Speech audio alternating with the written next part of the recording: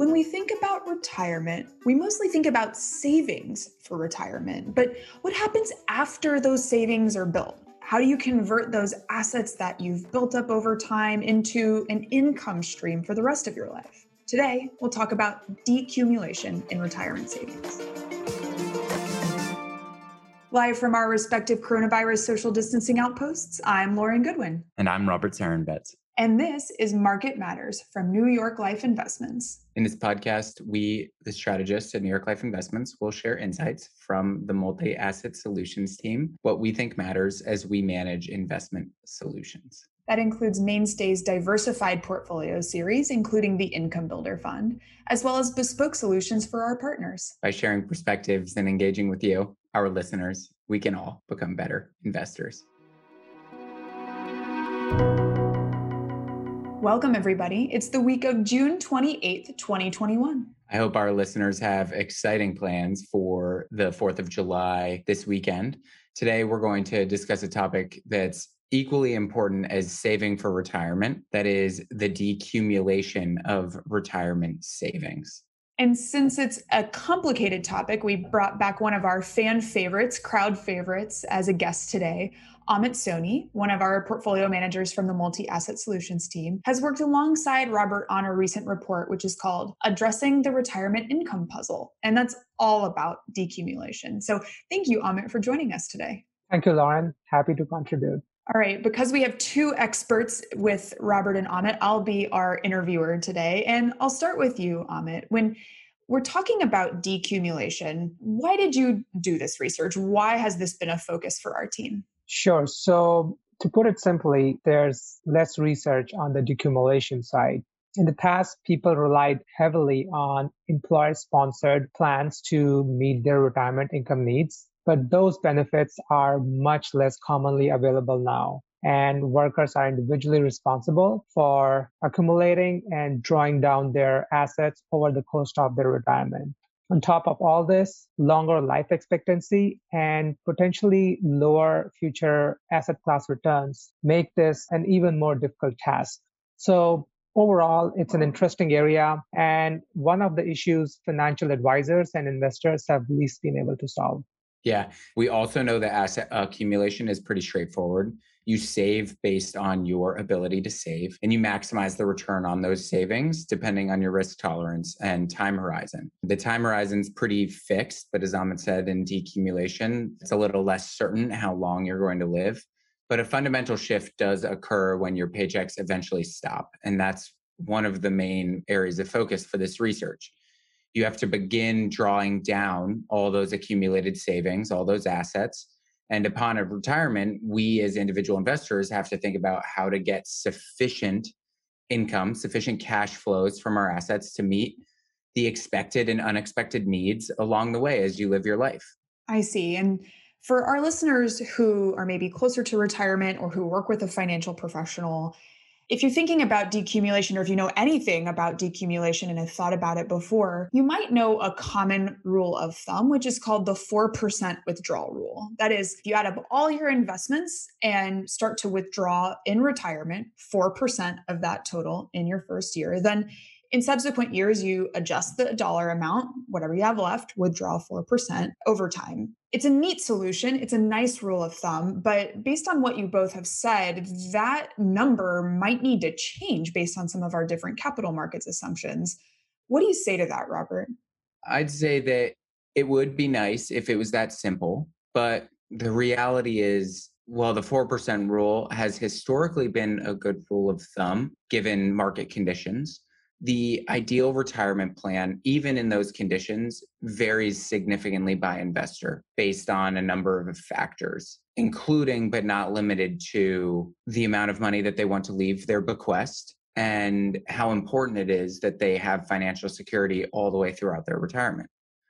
When you add in a lot of unknowns like unpredictable returns, and the order in which returns can occur, as well as behavioral responses to market conditions and how long you're going to live, it becomes a much more complicated picture. And that's why we wanted to address this topic. We wanted to look beyond the 4% rule.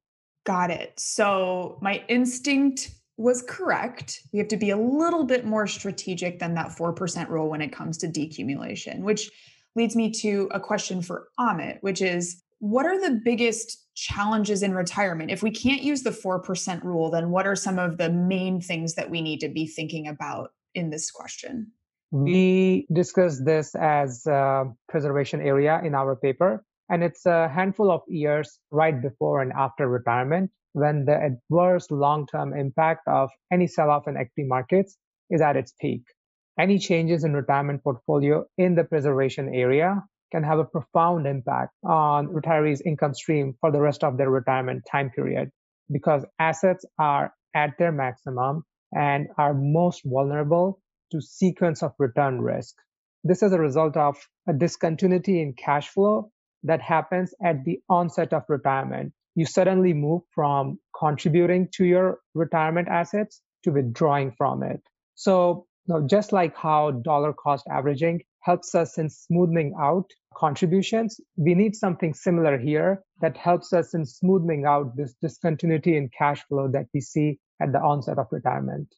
That makes a lot of sense. So, adverse impact to assets, whether it be a market sell off or some other disruption, is always meaningful. It's always important, but it matters a lot more if you're right up near your retirement timeline and maybe don't have as much time to build back from that market volatility. So, if that's a major risk, then what do we do about it? How do you manage that potential discontinuity in cash flows? I got this one, LG.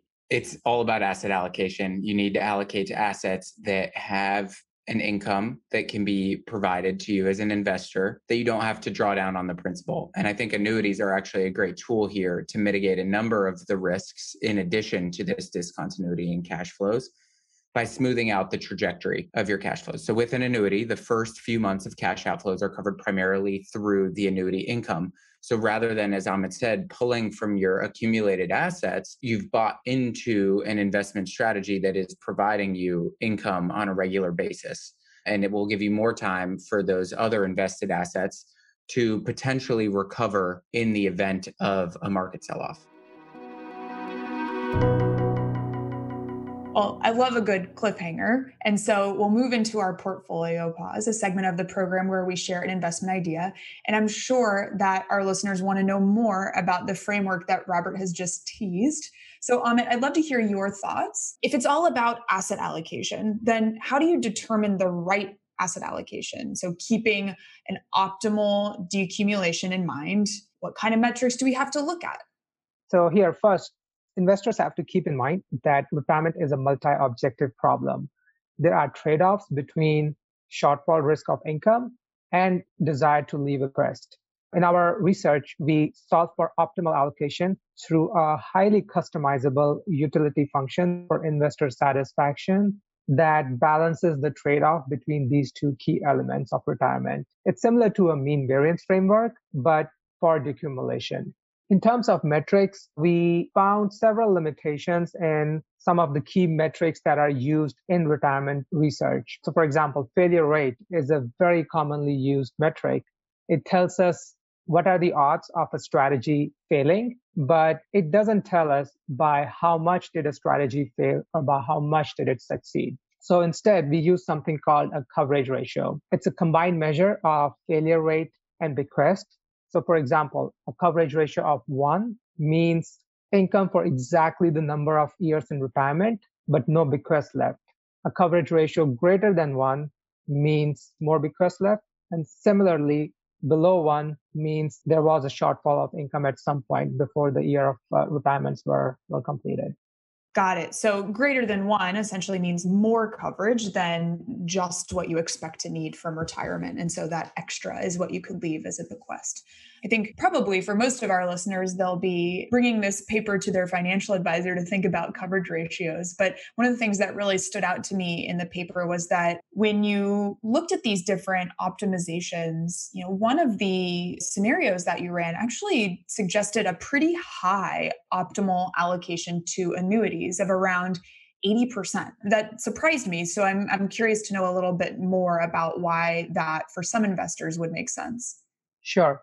So with an income annuity, an insurance company can pool longevity risk across a very large number of policy owners. paying each member of the pool as though they live to their life expectancy, with those who die earlier subsidizing those who live for longer. This is the value of mortality credits. While other similar fixed income instruments can generate interest and a return of premium, only income annuities can provide lifetime guarantee of income as a result of these mortality credits. This is why income annuities, they do provide much more value than these traditional fixed income products, even in a low rate environment. In fact, somewhat counterintuitively, income annuities tend to be a better solution in a low rate environment because the mortality credits represent a larger portion of the total income in that case. That's really compelling. And thank you for explaining, because as our listeners know, while we do expect rates to move up here in the near term because the economy is doing well, a lower for longer environment is one that we've been living in for the last decade. And it could be something that we see moving forward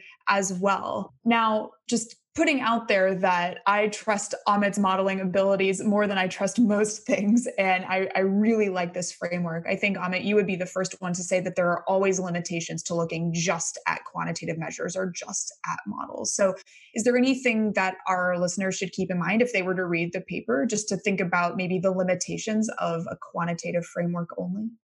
Absolutely. Like any other quantitative model, there are several limitations here that we should keep in mind. For example, the model assumes that the income needs grow with inflation, but there could be an immediate need for liquidity because of some emergency, which the model can't incorporate, but this should be taken into account. Also, like a mean variance optimization, the model results are very sensitive to the inputs that are fed in. So, for example, if the actual inflation turns out to be more or less than the 2% which was assumed here, the allocation results could look very different. Same holds true for other inputs that are fed into this model, such as asset class return assumptions, investors' risk tolerance, expected years in retirement, etc., among many others.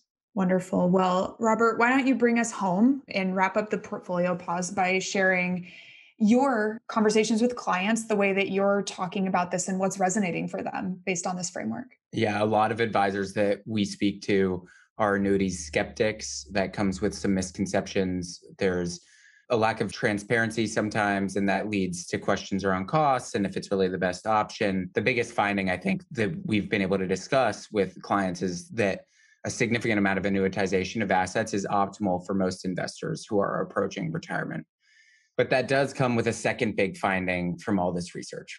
And that's all about, as Amit was just saying, understanding individual circumstance is really important for retirement planning. We've only optimized here on two values, as Amit said, a bequest and your ability to not outlive your assets. But advisors and investors must consider a range of other financial considerations for their own individual circumstance, like total assets, debt on their balance sheet, non-traditional sources of income that might be coming in, and any planned spending that they have that will make retirement more fun. Advisors can add a lot of value for their clients by understanding these non-traditional financial circumstances that go beyond just simple asset allocation like we've done here.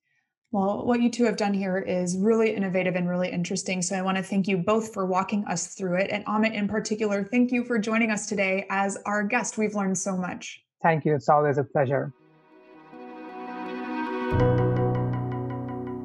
Coming up next, it's my second favorite week after Fed Week, which is Jobs Week. We'll get the non-farm payrolls report on Friday. And while many investors and economists are expecting better job creation than we've seen in the last couple of months, it's a particularly important report because the pace at which we're adding jobs to the US economy will also determine how much pressure there is on things like wages, which translates to inflation, which translates to Fed Week in a couple of weeks. So that's something that we're going to be watching really closely before heading out into a holiday weekend. It all comes full circle with you, and it always comes back to Fed Week, LG. For us, we're still working on our mid-year outlook, and we can't wait to share that with all of our listeners very soon. So stay tuned to the podcast. We will bring that information to you shortly.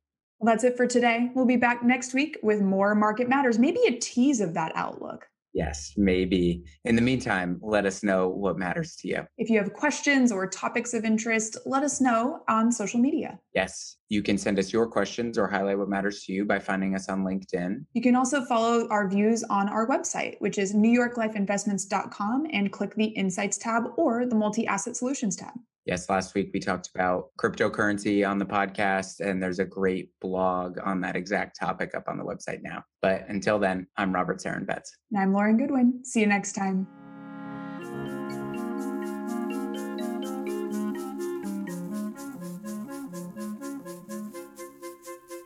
Our podcast is produced by Milo Benamont, and our music was composed by the fabulous Zach Young. I'll now read our disclosures from compliance. For more information about Mainstay Funds, call 1-800-624-6782 for a prospectus or summary prospectus. Investors are asked to consider the investment objectives, risks, and charges and expenses of the investment carefully before investing. The prospectus or summary prospectus contains this and other information about the investment company. Please read the prospectus or summary prospectus carefully before investing. There's no assurance that the investment objectives will be met. Past performance is no guarantee of future results, which will vary. All investments are subject to market risk and will fluctuate in value. This material represents an assessment of the market environment as of a specific date. It is subject to change and is not intended to be a forecast of future events or a guarantee of future results. This information should not be relied upon by the reader as research or investment advice regarding the funds or any issuer or security in particular. The strategies discussed are strictly for illustrative and educational purposes and are not a recommendation, offer, or solicitation to buy or sell any securities or to adopt any investment strategy. There is no guarantee that any strategies discussed will be effective. This material contains general information only and does not take into account an individual's financial circumstances. This information should not be relied upon as a primary basis for an investment decision. Rather, an assessment should be made as to whether the information is appropriate in individual circumstances, and consideration should be given to talking to a financial advisor before making an investment decision. New York Life Investments is both a service mark and the common trade name of certain investment advisors affiliated with the New York Life Insurance Company. The Mainstay Funds are managed by New York Life Investment Management, LLC, and distributed by NY Life Distributors, LLC, 30 Hudson Street, Jersey City, New Jersey, 07302, a wholly owned subsidiary of New York Life Insurance Company. NY Life Distributors, LLC is a member of FINRA SIPC.